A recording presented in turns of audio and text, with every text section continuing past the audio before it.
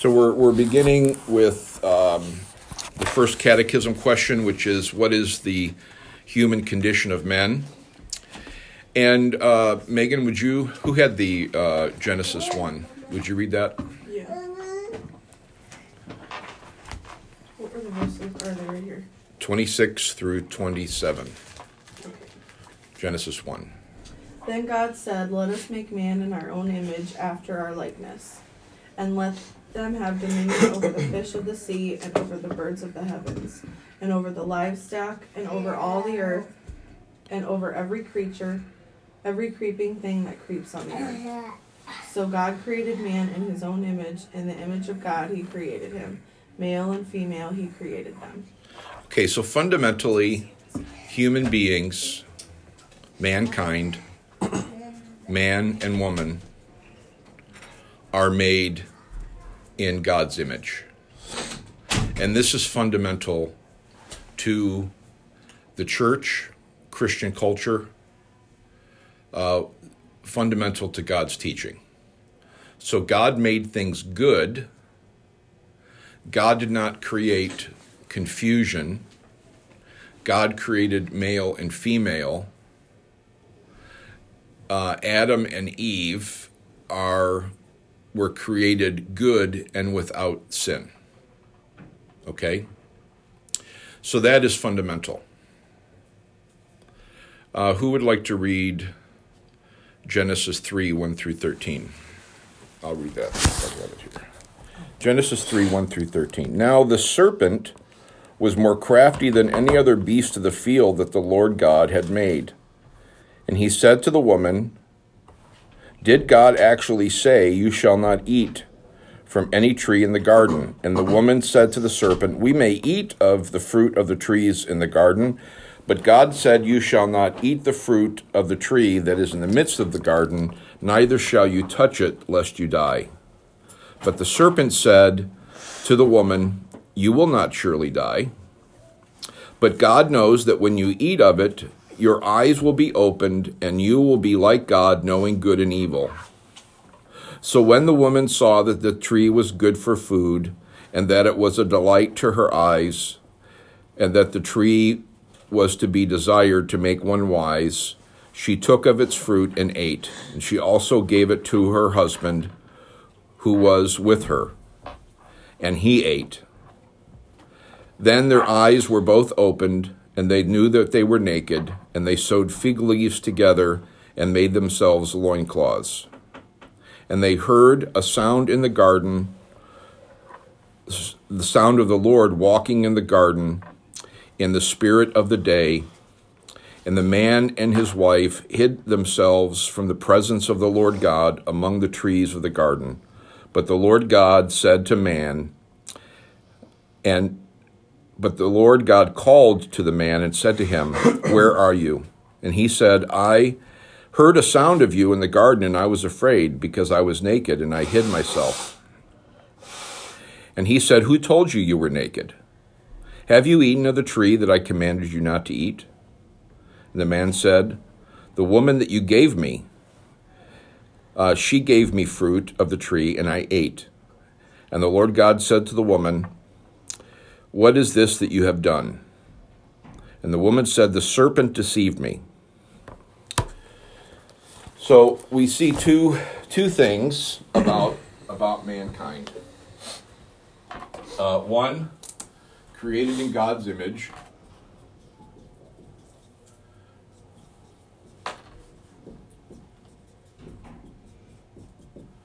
And two, fallen. So who had Psalm 14? Read that for me. For us. "The fool says in his heart, 'There is no God.' They are corrupt, they do abominable deeds. There is none who does good. The Lord looks down from heaven on the children of man to see if there are any who understand, who seek after God." So we can think of good as 100% purity. Okay? And if you drop cyanide drops in a clear glass of water, it still looks clear. But who would drink it if they knew there was cyanide in it? We wouldn't. It's polluted. Man is not as bad as he could be, but man is in bondage to sin, and man is polluted, fallen, broken. Can I ask a Yes, question? ma'am. Just because when we're made in God's image, is it because of sin, because of Adam, that some people have handicaps, or as you get old, your judgment isn't as good, or you do things that aren't really good, but So everything that is broken, not perfect, malformed, not wise, is because of the fall. So the fall has a pervasive effect on all that is a human being. So down to genetics, down to death.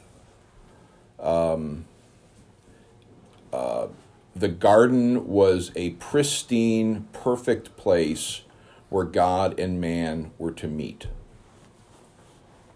And Adam and Eve were kicked out of the garden, and all that leads to death, that causes death, that is malformed, that is broken, that causes frustration, is because of the fall. Now, these two things are to be taught in tandem, that we're created in God's image and that we are broken and fallen. Because people do good things. And that's because that's how we were originally created. But none of the good things that human beings do are perfectly good. So we may give to charity, but somewhere deep down inside, our motivations are not 100% pure. So we may be giving to charity to look good in the community, to get our balance sheet in order, so when we meet God on Judgment Day, we have some good marks on our side. So we do good things. And the theologians call the good things that we do civilly good. Good in the civil realm, in the human realm. But the Bible says that all have sinned and fallen short of the glory of God. So the picture there is a target, and no one hits a bullseye. In fact, no one even comes close to hitting the target. You see people that will swim across the English Channel or swim across Lake Michigan or Lake Erie. That is an amazing feat.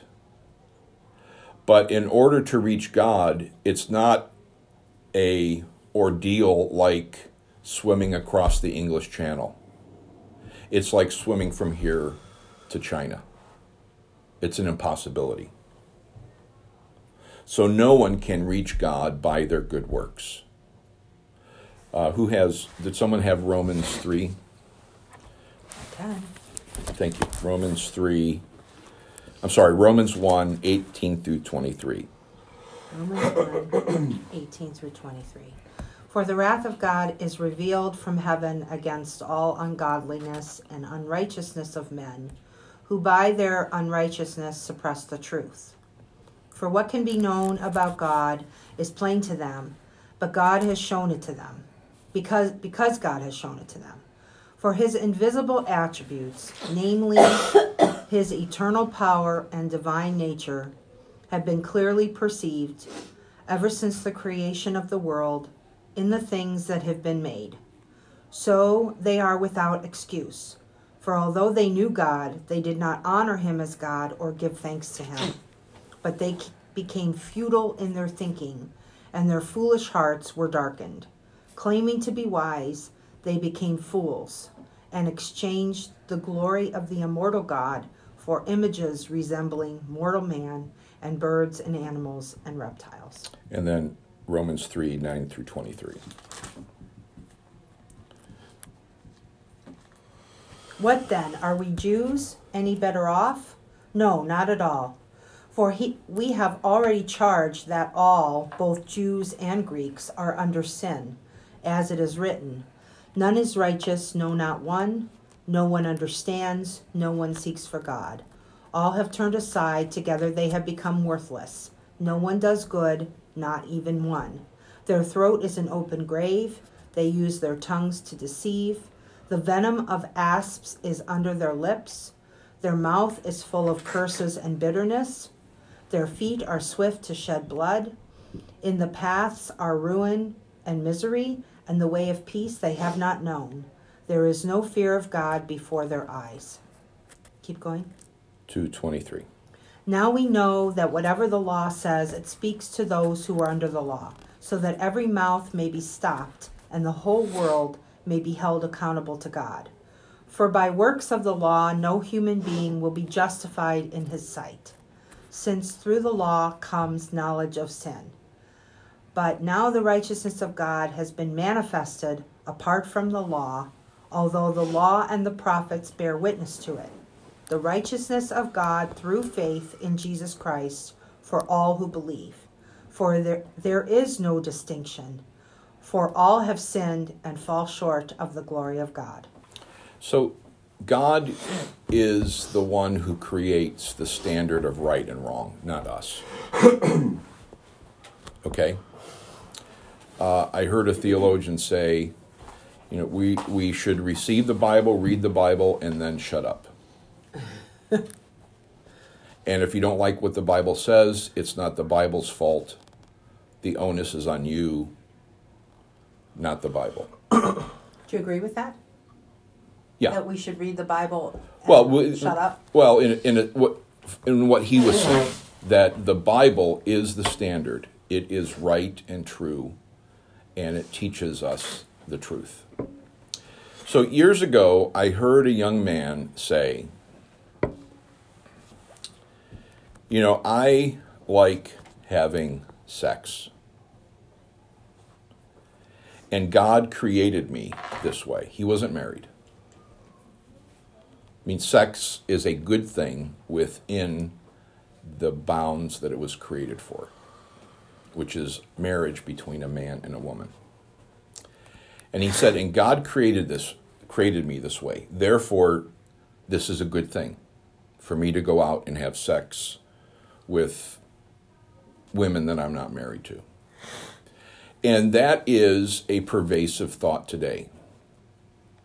That we're all monsters, and God created us this way, and we're all good. Well, that's not accurate. Man was created good, but sin caused us to be in a fallen, broken state. And unless we really understand the situation that humanity is in by just being born, no one seeks after God. No one does what is right. No, not one. No one. This isn't a hyperbole. Paul's quoting from the Psalms. No one seeks after God. And you say, well, I seek after God. The reason you seek after God is because God is working in you. You don't seek after God on your own. You seek your own gratification. And there are people that claim to seek after God that are not seeking after the true God. Every person has a spiritual appetite. And why are there so many religions in the world? Because man has created them in their own image. So we are dead in our trespasses and sins. We are not righteous. We are not. We do not pursue after God. But we do reflect, like a cracked mirror, God's image. And God loves us. So God could have left us with perfect justice in that fallen state. And every time a person dies, they go directly to the place they deserve, which is hell. There'll be no people in hell that do not deserve to be there. But God. But God, who is rich in his mercy, because of the love with which he loved us, even though we were dead in our trespasses and sins, saved us by grace. So let's go on to the second question. What is the gospel? The gospel is the good news that God loves the world and offers salvation from sin through his Son, Jesus Christ. So the good news is opposed to the bad news. The bad news is that humanity has been cut off from God by self-centered rebellion against him, leading to lawless living, guilt, shame, death, and the fear of judgment. That's the bad news. The good news is that God loves the world and offers salvation from sin through his Son, Jesus Christ. So let's go first to 1 Corinthians. No, let's go first to John chapter 3. And I added another verse. The more you learn about Anglicanism, the more you will realize that it is a big tent faith. Unlike the Roman Catholic Church, unlike the Presbyterian Church, where there is a document and you have to believe, unlike the Lutheran Church Missouri Synod, there is a document and you must believe every word of the document. Can you say that sentence again? Unlike the Roman Catholic Church, unlike the Presbyterian Church, unlike the many Lutheran churches, they have documents, their doctrinal standards, and you must agree with every single word, or you're not in communion with them. The Anglican faith, from its beginning, was a big tent religion. You said Missouri Synod. Yeah. Is like that, yeah? Yes. So when when we had the ecumenical prayer meeting here a few weeks ago, I got flack from Missouri Synod friends of mine. Why? Because there was a Roman Catholic. And why would you pray with a Roman Catholic? Everything they're involved in is a sham, this person said. You should play with everybody. This is not anything new. This has been going on. So I'm not saying that we're great and they're bad, okay? They are following the Lord as they believe they should follow him. But the nature of Anglicanism, Thomas Cranmer had a country that was influenced by the Reformation, but still had a lot of Roman Catholics in it. And he wanted to have everyone in the same church. And so some of the catechism questions are a little more vague than I would like them. Okay? Can you explain what the big tent means? What your analogy? There are people who are basically Presbyterian, but they use the prayer book. There are people that are basically Roman Catholic who don't believe in the infallibility of the Pope or purgatory. There are people that are Methodists. There are what we call classical Anglicans. We're all in one big tent. Okay. And there's a diversity of teaching. So you can have in the same church clergy that believe in speaking in tongues and clergy who don't believe in speaking in tongues. What do you believe? We're on catechism question number 2 on the gospel. Getting there yet. There are clergy that believe in women's ordination and don't believe in women's ordination. There are people that believe there are 7 sacraments, and there are people that believe there are 2 sacraments. And we're all in the same church trying to live together. So it's difficult and complicated. But also, I mean, I don't know if there's obviously there's no perfect situation. But personally, I would rather that, people are making decisions based on what they think the Bible is saying versus you have to believe this document, and if you don't, you can't be a part of our church. Right. Because that, I think, isn't what the Bible is. No, I teaching. love sitting in a room with people who don't agree with me on everything because I can gain insight from them. You sound like John. I may think they're wrong on certain things, but I probably have blind spots also. So to have, a United Methodist in there talking and saying, wow, I never thought of it that way. So John 3:16, and I added 18. So on ours it says 16 through I have 17. it if you want me to. Please, go ahead. Through 18. For God so loved the world that he gave his only Son, that whoever believes in him should not perish but have eternal life. For God did not send his Son into the world to condemn the world, but in order that the world might be saved through him. Whoever believes in him is not condemned, but whoever does not believe is condemned already, because he has not believed in the name of the only Son of God. So for some reason, verse 18 wasn't in that passage. Verse 18 is fundamental because it sets the stage for why the gospel is so important. If you have verse 17, it says, Jesus didn't come into the world to condemn. See, Jesus isn't a condemner.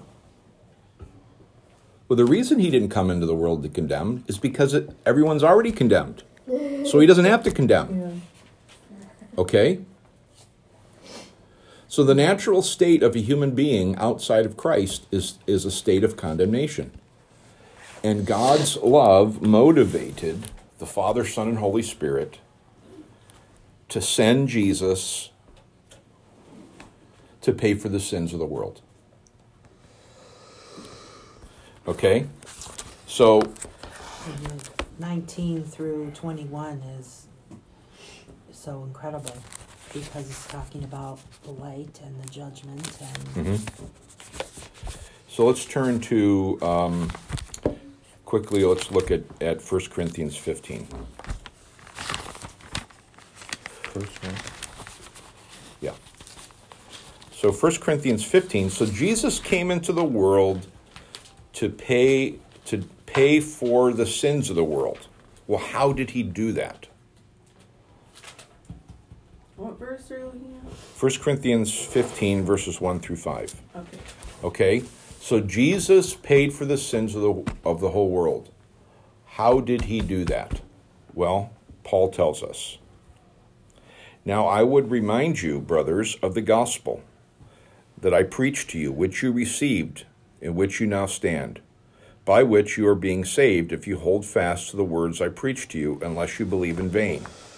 For I delivered to you, as of first importance, what I also received, that Christ died for our sins in accordance with the Scripture, and that he was buried, and he was raised on the third day in accordance with Scripture. And he appeared to Cephas and to the 12, and he appeared to 500 brothers at one time. So the gospel that Paul received, he received it from Jesus. He passed on to the church in Corinth, the church in Ephesus, the church in Colossae, the church in Philippi, church in Rome. And that gospel is saving people. And we need to hold on to that gospel. It's easy to be deceived, even if you've already believed in that gospel. Well, what is that gospel? That Christ died for our sins in accordance with the Scripture, and then he was buried and he was raised again on the third day. So Christ's death, burial, and resurrection paid for our sins. That is the gospel in a nutshell.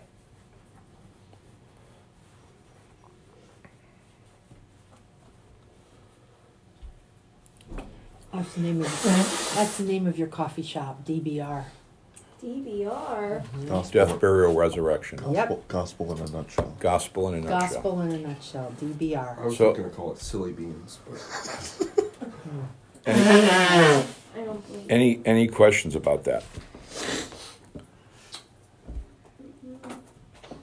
Why does he add in accordance with the scriptures? Because one of Paul's jobs is to have a retort for the Jews who were saying that this is a new doctrine, that you're just making this stuff up. And Paul went around, when he would go to a town, he would find the Jewish synagogues, and he would go there, worship with them, and then they would open it up for visiting rabbis to preach, and he would preach. And so he was always asserting the fact that he didn't invent this. He received it from Jesus. And what Jesus' whole life was following the Old Testament prophecies of Scripture. Jesus fulfilled numerous prophecies from the Old Testament. So it wasn't something new. It was something old being fulfilled.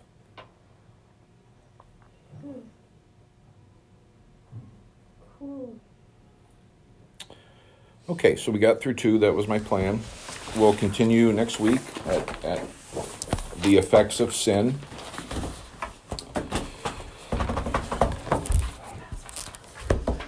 Let us pray. Father, as we enter worship this morning, we pray that your Holy Spirit would be upon us, that we would have ears to hear, that we would be built up in our faith, that Christ would speak to us through our ears, that Christ would feed us through the bread and wine, and that we would be equipped to be your witnesses in this world. Thank you for Jesus. Thank you for your Holy Spirit. In Christ's name we pray. Amen. Amen. Is that Pyrex? There are any hard names? It is. So, It's my roommate. My Do roommate. they come in bigger sizes? Oh yeah. Oh yeah. Maybe a You can get big a, old Jonah a passage bundle for the of reading different today. sizes. With lids. Mhm. That's it. Or Mario. I've been talking about it for a while.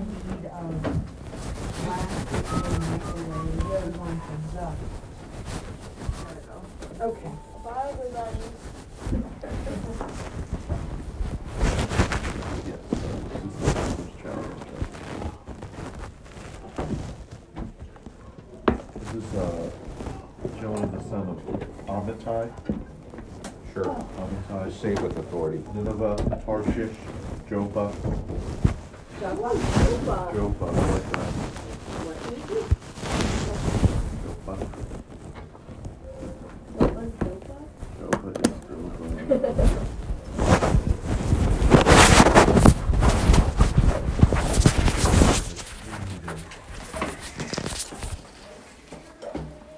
Thanks for bringing my lighter weight jacket. I don't know. I if was I gonna need